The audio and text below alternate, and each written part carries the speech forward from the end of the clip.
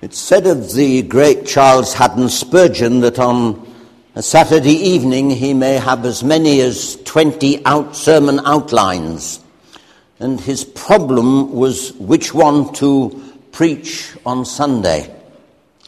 Few of us have that particular problem, but now that I'm not preaching very regularly, I do have several starting points on my desk waiting for development and opportunity.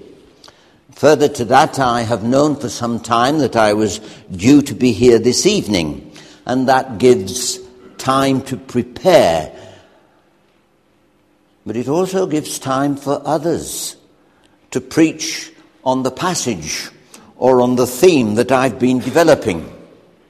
At first I thought, with Easter well behind us, I was safe in preparing to speak on a central, foundational, essential truth, namely the resurrection of Jesus Christ from the dead. Then Pastor Tim preached 2 powerful sermons on the resurrection as he concluded his studies in Luke's Gospel. What should I do? Well, knowing how forgetful we can be and approaching the matter from a completely different angle, I felt that I should continue.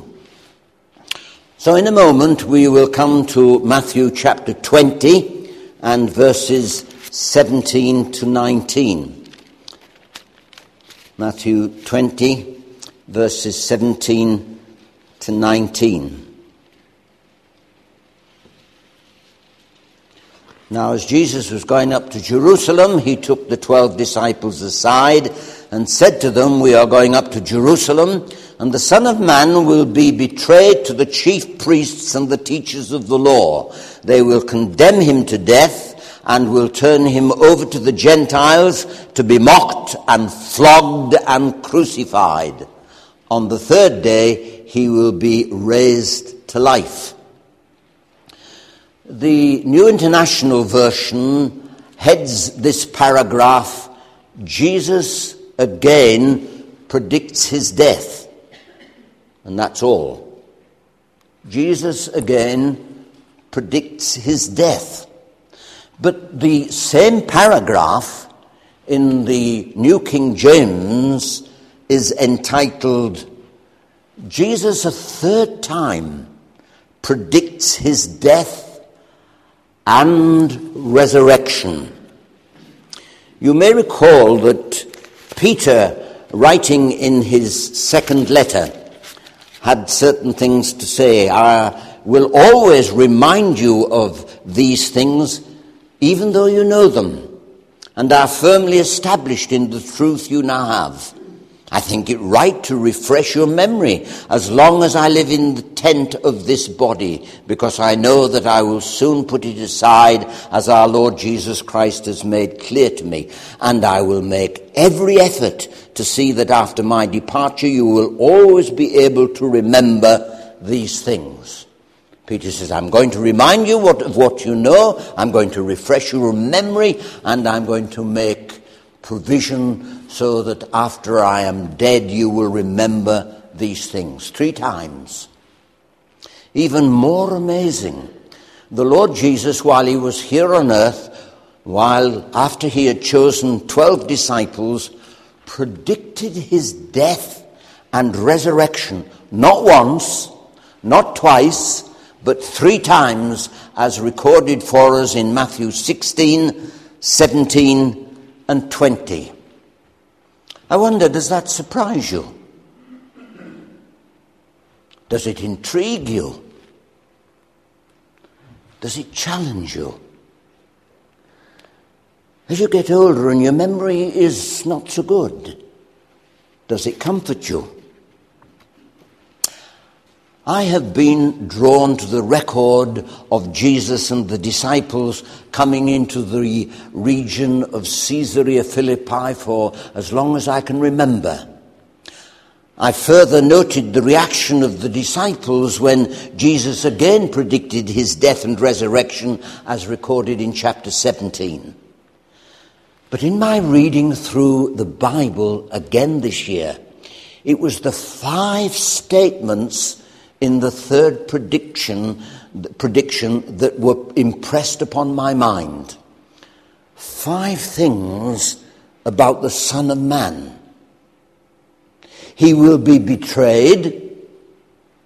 He will be condemned. He will be delivered. He will be mocked, scourged, and crucified. And then, almost as a postscript, he will rise again. This third prediction is the fullest, but all 3 very clearly reveal the Lord Jesus' forthcoming violent death and his subsequent resurrection. Yet in spite of the brevity and clarity and repetition of the prediction, the disciples seem not to have understood it or to accept it, especially about the resurrection. What do you think of that? How do you explain the disciples' response? How do you excuse it? How would you react if you had given simple and clear and repeated instructions to those who know you and have been with you, only to find that they didn't seem to understand or to accept what you were saying? Well, let's consider these predictions and see if they help us to understand why the disciples were, in the words of the risen Lord on the road to Emmaus that first Easter evening, foolish ones, and slow of heart to believe all that the prophets have spoken. And while we're thinking about that, perhaps we should ask ourselves, is it not true of us, 2,000 years later, that all too often we are slow of heart to believe all that the prophets have spoken, even after the death, resurrection, ascension of our Lord Jesus, the coming of the Holy Spirit at Pentecost, and the completion of God's Word, his revelation to us? I'm always stirred by the background to the first prediction in Matthew chapter 16. The Lord Jesus did not simply say, men, or in the modern language, guys, I'm going to tell you who I really am. I'm going to talk to you about my deity. He didn't do that. He asked them questions, making them think. Oh, that we might know how to think. Those of you who saw Gerald Tanner's prayer letter talked about preaching the gospel in Uganda against a number of obstacles, poverty and ignorance and so on, and an education that didn't teach people to think. At the Queen Mary Grammar School speech day just over a week ago, the headmaster no longer just gives a report of the year's events. He makes a speech about policy and the way that we should go. And his contention was that the school is no exam factory.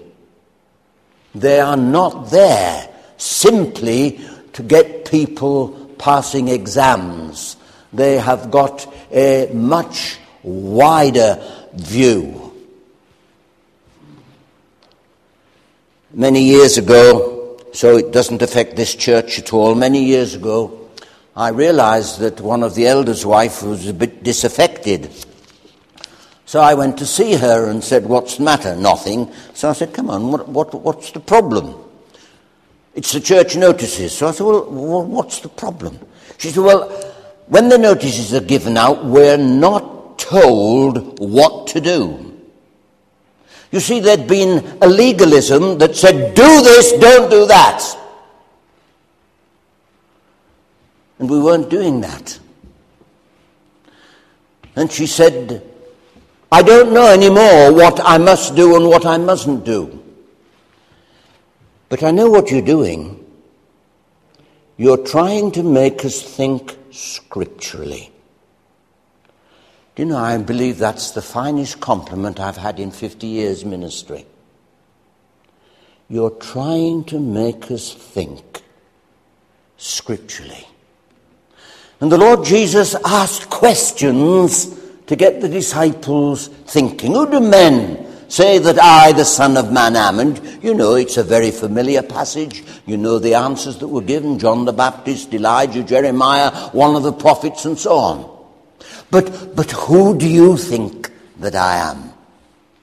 Oh, that was different, except for the fact that Peter blurted out, as you know, you are the Son of you are the Christ, the Son of the living God. Good old Peter. But notice what Jesus said, blessed are you, Simon, son of Jonah, for this was not revealed to you by man, but my Father in heaven. What Peter said wasn't the result of a PhD. Wasn't the result of going to Bible college. It wasn't the result of being brought up in a Christian home and taught Bible stories from the cradle. It wasn't the result of his own efforts and endeavors, and that ought to comfort and encourage all of us. He made this statement because he was helped by God. And if we are to ever know and understand in the deep places of our being who Jesus Christ is and what he has really done, we need God's help. Because it is only God who can reveal to us God. That it was not Peter's own wisdom is evident. Because in a few moments left to his own wisdom, he's in trouble. And as you know, he was rebuked by the Lord Jesus Christ. But in verse 21, we're told from that time on, Jesus began to explain to his disciples that he must go to Jerusalem and suffer many things at the hands of the elders, chief priests, teachers of the law, and that he must be killed and on the third day be raised to life. I wonder what you would have said. Well, Peter again is quick to open his mouth, and he said, never, Lord, this shall never happen to you. Before we say Peter put his foot in it, try and put yourself in his position for a moment. What he has just heard was impossible, ridiculous. Elders, scribes, chief priests might disagree with Jesus, but kill him? Never. But Peter was out of order. What do you think of that? Have you never known things that seemed to be impossible come to pass in the providence and purpose of God? I sometimes wonder how often Peter thought about Caesarea Philippi. How often he thought about his declaration, you are the Christ, the Son of God. And about the Lord's response, that's been revealed by my Father in heaven. And about Peter, protest and rebuke. I don't know. But I tell you this, I have thought of it often over the years. I've often gone in thought to Caesarea Philippi to try and learn from the incident. And to remember that there is all the difference in the world between me doing something for God to the best of my ability, to the greatest of my endeavor, and God taking hold of me and using me. Have you recognized that difference? Do you desire it? Do you want to do things for God? Or do you want God to do things for you and through you? Peter heard what the Lord Jesus said, but he didn't grasp and understand it, especially the last bit. Oh, that God would help us to read and to hear and to understand and receive his word into our hearts and minds, to receive his revelation of himself and his purposes, especially through his Son, the Lord Jesus. Why did Peter and the disciples not understand and remember what Jesus said at Caesarea? Was it because it was utterly impossible? Matthew 17, the second prediction, follows the glorious transfiguration of the Lord Jesus Christ on the mountain in the presence of Peter, James and John, and the events at the foot of the mountain. The disciples had been unable to heal a boy brought to them. And after Jesus had rebuked a demon and healed the boy, the disciples wanted to know why they couldn't cast out the demon. And Jesus said it was because of their unbelief. How much unbelief is there in our hearts? And he said this sort only come forth by prayer, and some translations have and fasting. What is evident, special prayer was needed. Urgent prayer. Do you recognize that there are degrees of prayer? Did you notice in Ezekiel chapter 8, the closing words of Ezekiel chapter 8? The Lord says, I will not hear them. Even if they shout in my ear, I will not hear them. Is your view of God one rather like a Father Christmas? That you put your money in and you get your gift out? There are circumstances. A man once said to me, will you please tell me what the scripture has to say about God not answering prayer? It was a very sobering study. If we turn our backs upon him, if we put an idol before him, if we don't give the Lord Jesus Christ the place that is rightfully his, the Father won't hear us. The disciples were surely at the foot of the mountain aware of their limitation. And then while they were in Galilee, the Lord Jesus Christ dropped a bombshell among them. Verse 22. The Son of Man is going to be betrayed into the hands of men. They will kill him, and on the third day he will be raised to life. And the disciples were filled with grief, or they were exceedingly sorrowful. I've observed over the years that when people are deeply sorrowful, when they are grieving, they do not always think logically or rationally. They do not always remember what is said to them or what they say to others. And in their grief and in their deep sorrow, they are not always understood, so that some crash in and say, have a good cry, it'll do you good. Or pull yourself together, or think of others. But at such times, they need special sympathy and empathy and understanding and care and love.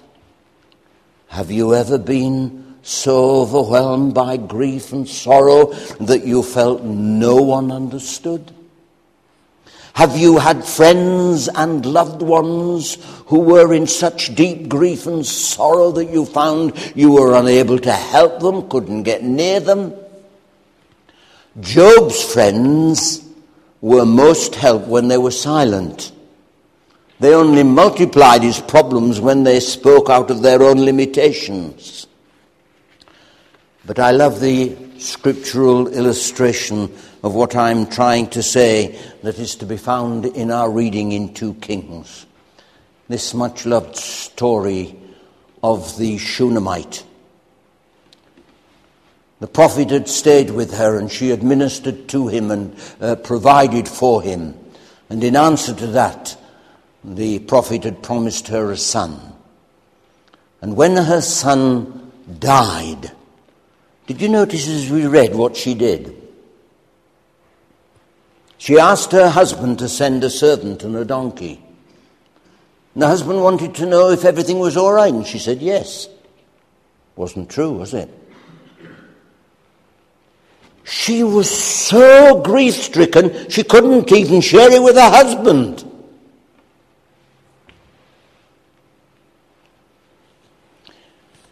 She asked the servant to go on this perilous journey without care for herself. And when Elisha saw her, he sent his servant Gehazi to meet her. Do you remember what Elisha said? Ask if your husband's all right. Are you all right? Is your son all right? And she said, everything's all right. Wasn't, was it?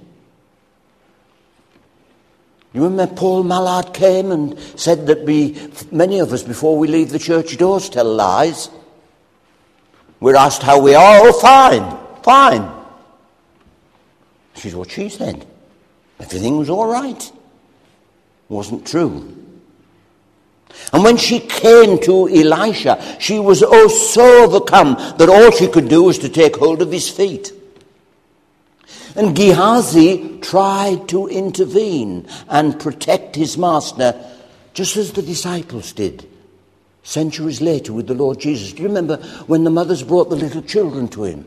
The disciples tried to take them away, and Jesus said, forbid them not, let the little children come to me. Do we sometimes come between God and the ones that he's trying to minister to? Elisha said, leave her alone. She is in bitter distress. Oh, what guiding wisdom for any of us involved in pastoral care. But that was not all. He said, the Lord has hidden it from me and has not told me why. No brash confidence that modern theories will suffice. Here is humility and recognition that human wisdom and modern techniques are not always sufficient to minister to others. You know what follows. First, Elisha sent Gehazi, but that wasn't enough. She insisted that Elisha came with her. And then we have that extraordinary and remarkable remedy. And over the years I have turned to this incident again and again. For if Elisha did not know immediately the Shunammite's need, how much more do we, by God's grace and mercy, if we are to minister to others in their need, seek the Lord, that he might tell us how we can help them. We're told the disciples were exceeding sorrowful because of what Jesus had predicted was going to happen to him. It wasn't that they had pity for Jesus. It was deep, deep sorrow over the one they loved and seemed unable to understand at this point. And so to Matthew 20 and verse 17. And notice this was not a casual conversation as they walked along. We're told specifically that as Jesus was going to Jerusalem, he took the 12 disciples aside. Their full attention was required for what Jesus was going to say. It was important. And he spoke to them about the Son of Man. Do you remember the question? Who do men say that I, the Son of Man, am? Who do you say he is? 5 things, he tells them. He's going to be betrayed. Betrayed to the chief priests and scribes. Just think about that for the moment. Who would betray this wonderful teacher, preacher, and healer? Who would know where he was? Who would know how to betray him? To the religious leaders, to those who taught the word of God, who were surely waiting for the coming Messiah. Whatever we might think of our religious leaders at times, we'd not expect them to be betrayers of God's people, let alone the Lord Jesus. And yet as we look over our history, we might have other thoughts. You know and I know that in parts of the world, those who follow the Lord Jesus are betrayed to the authorities. I can understand how the disciples just couldn't get their heads round this. I can't. And yet from history and from my own heart, I know that such things are possible. It is possible for people to betray the Lord Jesus and his followers. I want to deny it, but I know it happens. They will condemn him to death. Oh, it can't be. They could not. They didn't have the power. Only the Romans had the authority to pronounce the death sentence. And that would be by crucifixion. And God had declared, cursed is he who hangs upon a tree. Try and put yourself in the place of the disciples. And ask yourself, how could any Jew hand over another Jew, a good man, to the Romans to be crucified? But the prediction says that the chief priests and scribes will do just that. I'm running ahead of myself. They will deliver him to the Gentiles. It's difficult to illustrate this. We receive into our crowded country political refugees seeking asylum, and in some cases we will not force them to return to the regimes where they would be tortured and put to death. Would you deliver to extremists those who had ministered to you? Delivered to the Gentiles. 3 words sum up the horror of the first 4 statements. Mocked. What do we know of this? A little, perhaps, as Steve indicated in the notices. Those who are dismissed because of their clear Christian witness. Some know what it is to be mocked. But this was Jesus. Scourged. What do we know about this? Soon after I came to Walsall, I spoke to a lady called Eunice Walker. And she told me that when her brother joined up for the war, in the barracks he was next to a convict. And in talking to this convict, it came out that this man had had the cat o' nine tails. Some of you will know what it was. It was a way of punishing criminals, a certain kind. It was a whip with several lashes. And apparently Eunice Walker's brother said to the man, "How many times did you have it?" "Only once. Only once. Never again." He was scourged. And he was crucified. And some still are. But sometimes being crucified is trivialized. I know a young man who works in high finance in the city. And he is such a star in his field that before his contract with one company finished, another company was headhunting him. And he went to the other company expecting that they would be able to settle the fact that his contract had not finished. But the company that he was leaving decided to make an example of him, and they were going to take him to court. He couldn't work for 6 months while the battle was going on in the background over the company that wanted him and the company that didn't want to lose him. And a date was set for the court case. And his parents said to him, "It's all right, son, we will be there in court to support you." "No," he said, "don't come. They will crucify me." What did he mean? Well, he meant that when he was in the dock, he would be grilled and he would be made out to appear a villain. In the end, the case was settled out of court by 2 big financial companies. But Jesus was crucified. And after all this, what mind and heart can absorb this final prediction? He will rise again. It's not that his teaching will live on or his example will be followed. No, on the 3rd day, he himself would rise again. The sealed, guarded tomb could not hold him. He rose again, and he was seen by individuals and groups and a crowd of 500 at one time, many infallible truths.